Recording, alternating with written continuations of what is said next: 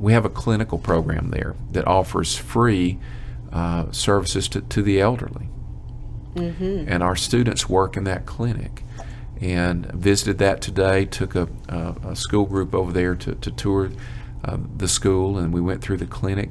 John Kraft, who leads that program, received the Alabama Bar Association's Volunteer Lawyer of the Year award last year.